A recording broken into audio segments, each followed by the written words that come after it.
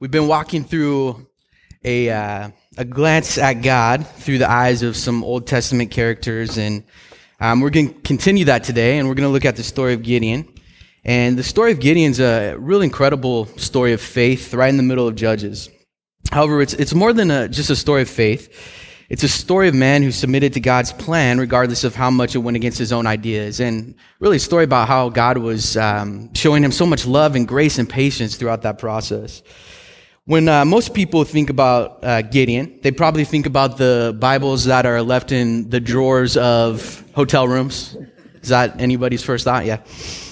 Well, if you went to Bible school, maybe you also think about Gideon in the 300. That's the title of the Bible story a lot of times. And it is a very familiar story in our culture as well. So there is a movie called 300, which is kind of ironic that it's a similar amount of army. I don't know if it's a coincidence or not, but Gideon's story is quite a bit different because he doesn't just take on an incredible army in his own strength, but he's actually a man who was afraid. And God works through him and the Israelite army to take on a massive army. And not only do they stand up against the injustice and the oppression of these people, but they see victory through God's strength. I really like the summary of Gideon that the Gideon Bible group, the guys that we were talking about a little bit earlier, sum up in the first part of their mission statement. They said Gideon was a man who was willing to do exactly what God wanted him to do, regardless of his own judgment as to the plans or results. Humility, faith, and obedience were his greatest elements of character. So let's set the stage. I have a picture here of Gideon.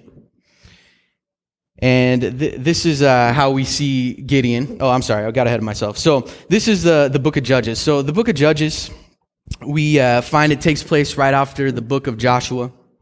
And Joshua has helped lead the Israelites out of the desert into the promised land. They defeat the Canaanites, and he leaves the Israelites in the promised land to follow God's law. And it's a seemingly easy task, but they fail time and time again.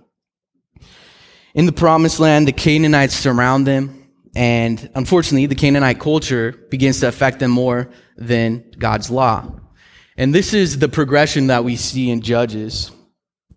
We find the Israelites living in sin and living against God's plan, God's good plan for their lives. And this causes the Canaanite people to be oppressed by the surrounding people. And the people repent because of that oppression, and they call out to God, and God raises someone up. And in the book of Judges, it's these judges or these tribal type leaders that he raises up and delivers them from the Canaanite people. And through that, they find peace and what they were looking for. But they soon look to their culture, they look to the false gods, and without remembering or focusing on God's plan, they ultimately fall to sin again. So that's where we find Gideon. And we find Gideon and the people in the middle of oppression. In Judges 6, 1 through 10, it says, the Israelites did evil in the eyes of the Lord, and for 7 years he gave them into the hands of the Midianites. Because the power of Midian was so oppressive, the Israelites prepared shelters for themselves in the mountain clefts, caves, and strongholds. Whenever the Israelites planted their crops, the Midianites, the Amalekites, and other eastern people invaded the country. They camped on the land and ruined the crops all the way to Gaza and did not spare a living thing for Israel, neither sheep nor cattle nor donkey. They came up with their livestock in their tents like swarms of locusts. It was impossible to count them on their camels. They invaded the land and ravaged it. Midian so impoverished the Israelites that they cried out to the Lord for help.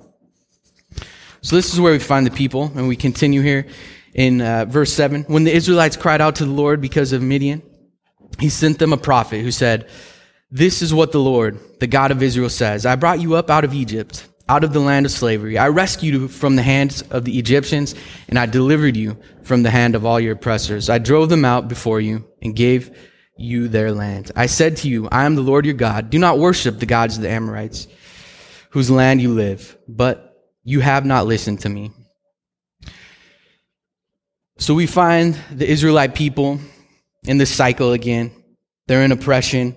They forgot what all the good things and amazing things that God has done for them. And here we have a picture of Gideon in the wine press. Now, a little bit earlier, we saw the picture of the Spartan warrior, right? And that's how we probably often picture Gideon because of the great thing that he accomplished. But this is how we find Gideon. We find Gideon at the bottom of a wine press where he's threshing wheat.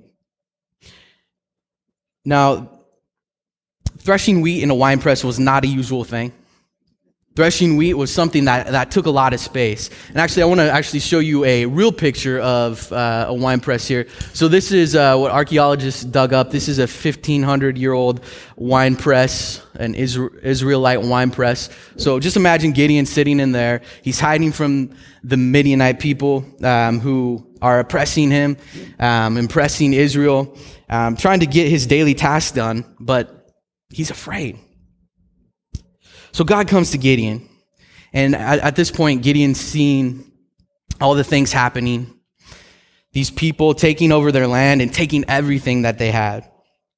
And Gideon says, or asks God, how can you be with Israel with everything that's going on? And God answers him that he's with him, and go with strength because I'm sending you. And Gideon answers to God, and he says, but I'm the runt of the litter, God, and I'm from the weakest tribe. God says, I will be with you again. And Gideon, being the man he was, asked God to please give him a sign so that he can know that God is with him. So he runs aside and he cooks up an offering really quick. God tells him what to do with it. And an angel of the Lord touches it with a rod and burns it up.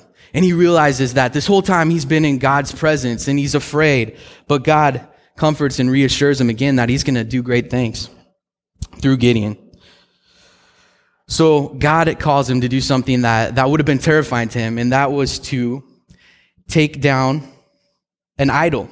This was a Canaanite idol. It was Baal and an Asherah pole. So he's so afraid that he does it at night because he knows that his people are going to reject this. And in the morning, his people demand his life. They figure out that it was Gideon who did this. Luckily, his father steps in and he says, well, hold on. If Baal's so powerful, let him defend himself. Of course he doesn't. So this is about the time where Gideon, he gets the Spirit of God and he knows his purpose, and he starts gathering people of Israel to take on the army. And as this happens, a massive army crosses the Jordan River. And they camp near the land of where they're at in Israel. And Gideon, again, he has a doubt. And this is where God's patience really comes in, and his love to give Gideon sign after sign. So Gideon says, God, if you're with me and this is what you really want me to do, I'm going to put a fleece out. And if you'll make the ground around the fleece dry, but the fleece wet, I'll know you're with me. So, of course, he wakes up the next morning, wrings out the fleece. Okay, God, you're with me. But, hey, God, can I ask you just one more time? Can you show me that sign one more time? But can you do it in opposite order? Can you make the ground wet and the fleece dry? And instead of God being angry at Gideon or impatient, of course, in his beautiful character, he does exactly what Gideon asks to show him a sign, and the fleece is dry, the ground soaking wet. So Gideon knows that God is calling him, and again, he realizes this is the God of his ancestors. This is the God who's done so many great things for Israel. So he gathers 32,000 people, and he's probably feeling pretty good about the army that he has, quite a few people. And this is where we pick up in Judges 7, 2-7. So God said to Gideon, you have too large an army with you. I can't turn Midian over to them like this. They will take all the credit, saying I did it all myself, and forget about me. Make a public announcement. Anyone afraid, anyone who has any qualms at all, may leave Mount Gilead now and go home. 22 companies headed for home, 22,000 men, and 10 companies were left behind. So God said to Gideon, there are still too many. Take them down to the stream, and I'll make a final cut. When I say this one goes with you, he'll go. When I say this one doesn't go, he won't go. So Gideon took the troops down to the stream.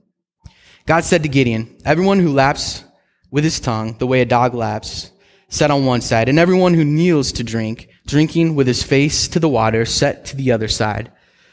So 300 lapped with their tongues from their cupped hands, and all the rest knelt to drink.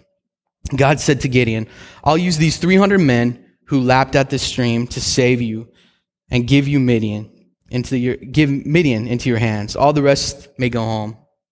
So now remember, Gideon is that same man that we just found a few scenes ago in the wine press doing his daily duty. So he's not a brave man, and God's telling him to send not only the numbers, but then out of them, there's 10,000 brave men, and he wants to send 97% of the brave men home. So he's only left with 300 men.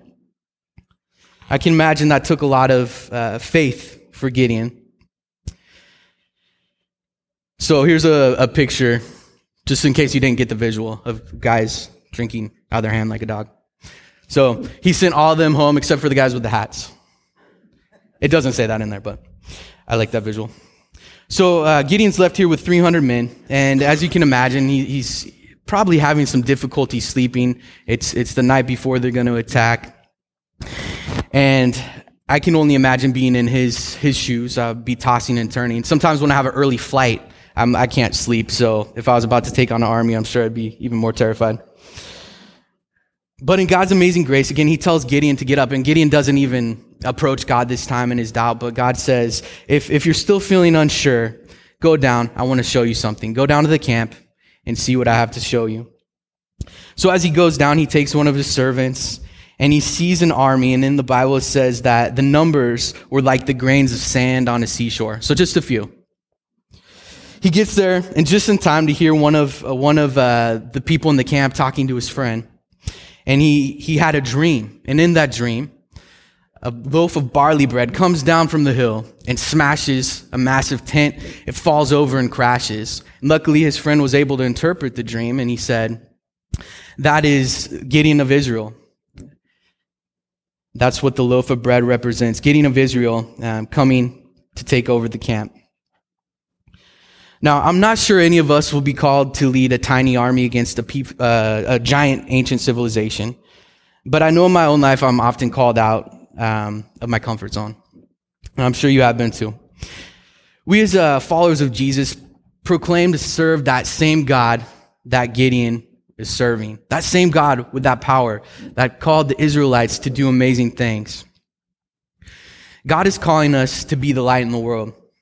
But he's not just asking us to do all the work. In fact, he's calling us to submit to his plan because he wants to do the hard work through us.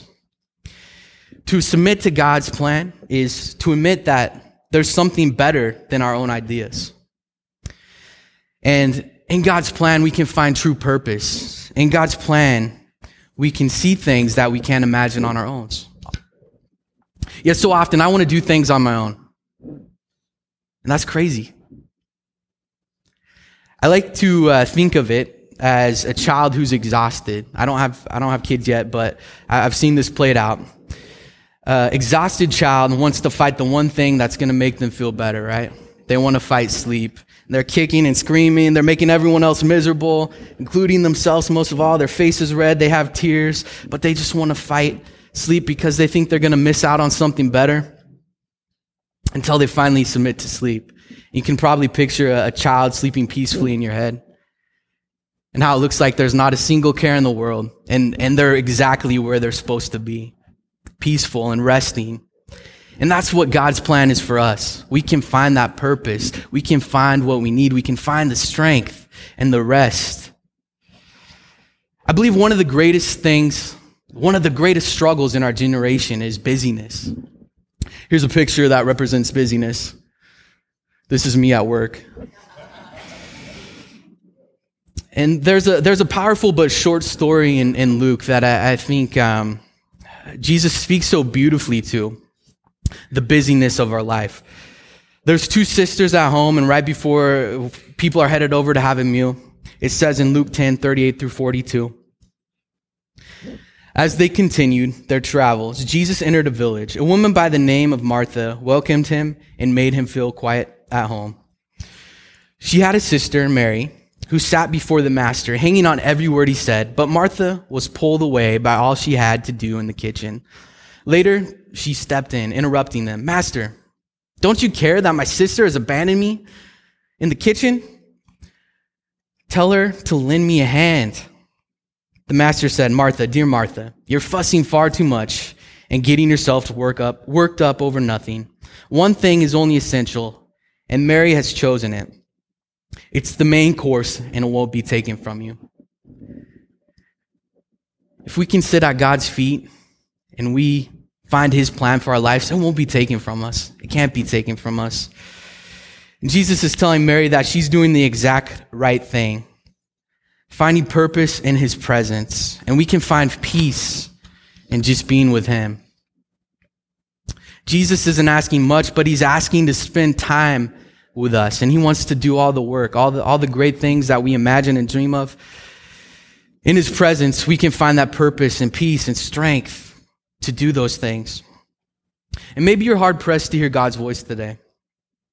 I want to encourage you again that the same God that was giving Gideon courage and sign after sign is the same God that we are serving today. He knows exactly what's best for us, and he knows us with the intimacy that only a loving creator can have. Now, I want to share a couple stories with you about transformation. Sometimes the transformation that we have is internal. If you're a Seattle Mariners fan, maybe you've heard of Mr. Mariner. Anybody heard of Mr. Mariner? Alvin Davis? Awesome. He saw a great deal of success in his life, and he had just come off of a World Series championship. I mean, he was at the top of the world. He was going into the Major League Baseball draft, and he was drafted in the 5th round by the Oakland A's. And as he sat down with a representative of the Oakland A's, the agent said, Alvin, you need to sign this contract because it's never going to get any better. It was a lot of money. He had worked for that dream his whole life, but there was something inside of him that told him, no, I don't have to sign this contract. And in that moment, he decided that I'm going to go back and play one more year of college baseball, but I'm going to go back and play it for God. We have things in our life that are part of our career, part of our family, and God wants those things too. And Alvin made that decision. He played one more year of college baseball, and he loved it. He played it for God. He learned so much. And I'd love to tell you that he was drafted in the 1st round as the first pick, but he was drafted in the exact same round by the Seattle Mariners. But I think if you listen to his story, the transformation that was made was internal because that set the stage for who he became.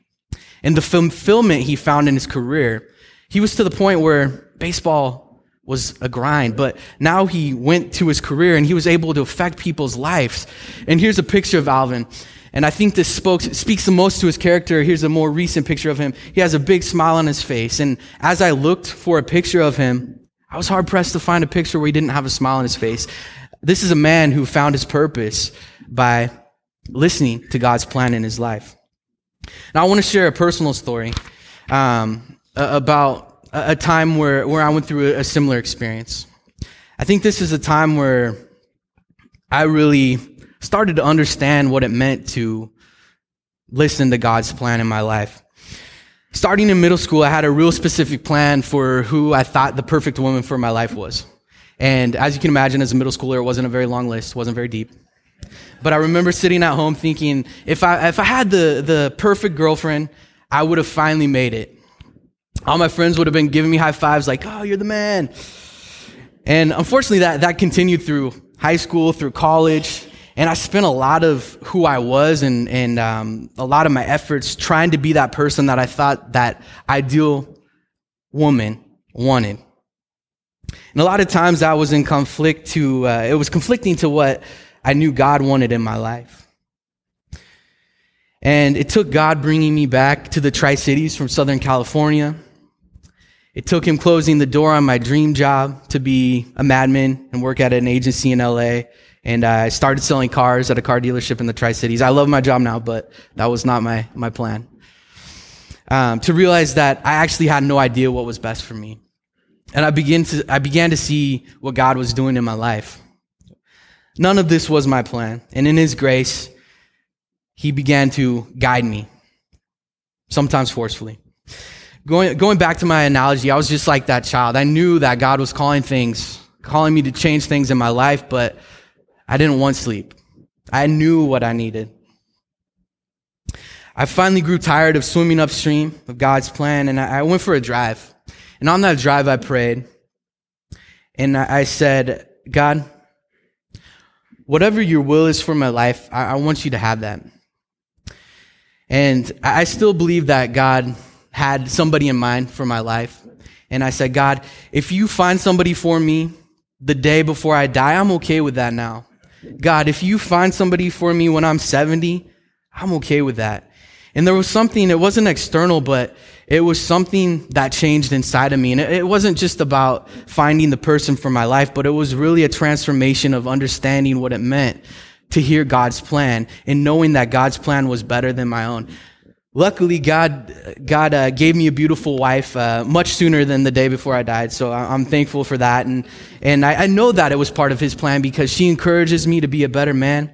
She encourages me to spend time at God's feet and challenges me to do those things that God wants in my life. Now let's get back to Gideon. So sometimes God is calling us to do some scary things in our life, and that's where we find Gideon in the story. He has 300 men, and they're broken up into 3 groups of 100, and they're surrounding this camp again that numbers bigger than the grains of sand on a seashore. So in Judges 7 is where we pick up 19 through 22. Gideon and his 100 men got to the edge of the camp, and at the beginning of the middle of the watch, just after the sentries had posted, they blew their trumpets at the same time, smashing the jars they carried. All 3 companies blew trumpets and broke jars.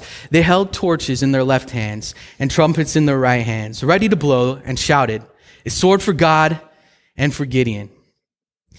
They were stationed all around the camp, and each man at his post. The whole Midianite camp jumped to its feet. They yelled and fled. When the 300 blew their trumpets, God aimed each Midianite's sword against his companion all over the camp.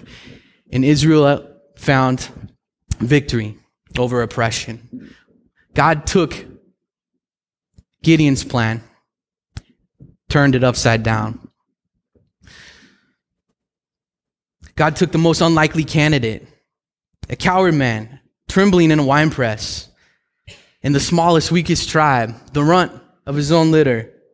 And he did great things because Gideon listened. Now, he didn't have he had doubts, but he listened to God.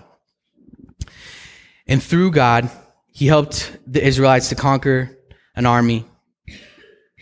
Now, here we are with that same God, again, coming back to that same God calling to us. What's God calling of you? Maybe you're a bit like Martha right now and you need some rest. You just need to sit at his feet so you can hear his voice. Without time to listen, we can't hear what his good plan is for our lives. I wanted to encourage you to take steps towards that this week, to following God's plan. Maybe he's calling you to change your approach. Maybe it's something internal. Maybe it's a grudge you're holding against somebody. Maybe it's an internal transformation God's telling you to give to him. Or maybe it's something big and you need some help. And that's the great thing about this community. It's the great thing about communities that follow Jesus is we're here together. We're here in this together. And I think we're called to do some great things in this community that we live in. And we have an excellent opportunity to impact our community. As we go out to our neighborhoods, as we go out to our places of work, let's go out, let's have voices like trumpets that bring the good news of Jesus. Let's go out with torches that bring love and light into dark places. We have a lot of dark places out there.